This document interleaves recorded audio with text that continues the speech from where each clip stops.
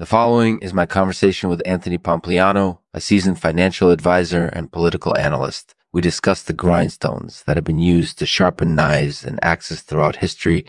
Anthony has some fascinating insights to share with us about this valuable tool and its many uses.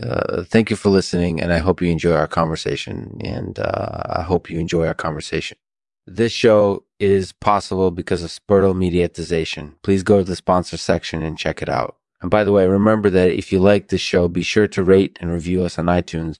This helps other people to find us because the more people who listen to us, the more we can do. So please help us out. Thanks. Hello, everyone. This is Lexman, and today I'm joined by Anthony Pompliano. He's a former financial advisor and political analyst, and he's here to talk about grindstones. Anthony,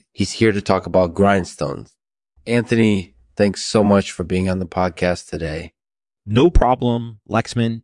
So, Anthony, can you walk us through the history of grindstones and what they're used for? Absolutely. Grindstones have been used for a very long time to sharpen knives and axes. They're sort of like a miniature stone grindstone. They come in different types and grades, and they all have their own unique properties, And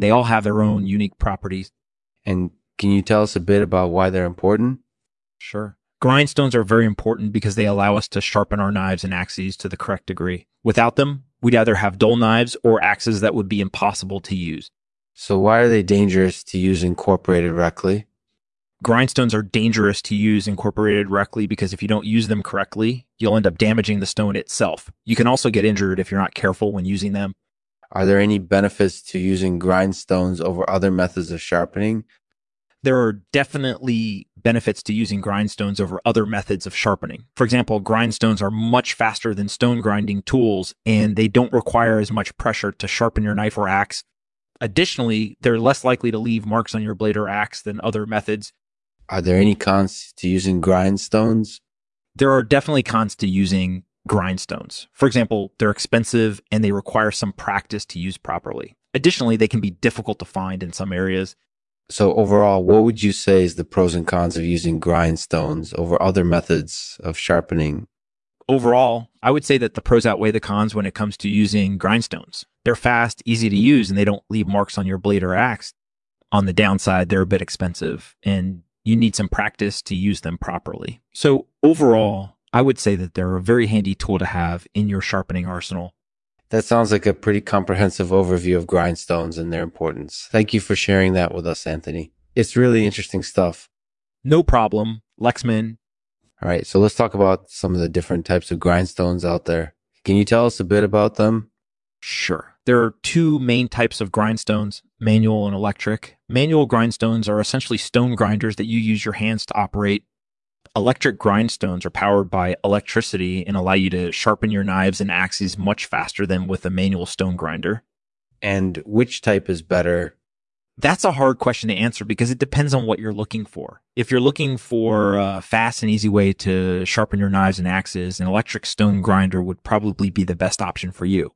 However, if you're looking for a more traditional approach to sharpening your knives and axes, a manual stone grinder may be better suited for you. Ultimately, it all comes down to personal preference. That makes sense. Do any other types of stones work well with grindstones?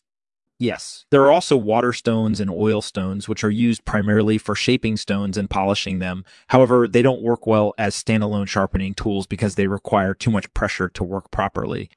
They're instead used in conjunction with other types of sharpeners. And what about honing steels? Are they compatible with grindstones? Yes, honing steels are compatible with grindstones because they help to sharpen the blade edge quickly and efficiently. Additionally, honing steels can also be used as a rough guide when sharpening your knife or axe. They can help keep the blade edge straight while you're sharpening it.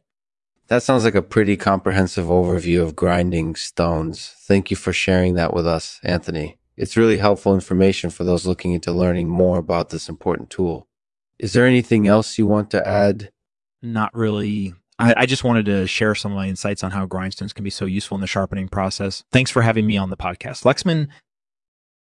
Thanks for listening to Lexman. We're not just a podcast, we're a state of mind. If you've enjoyed this episode, make sure to leave us a rating and review on iTunes, and don't forget to check out our other awesome content.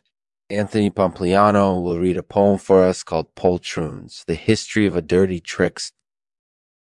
There's nothing quite like a good old-fashioned grindstone to sharpen your blades to perfection. And there's few things that will cause more hassle than trying to do it without one. Grinding stones have been around for millennia, used by everyone from amateur knife sharpener to pros who demand the best from their tools.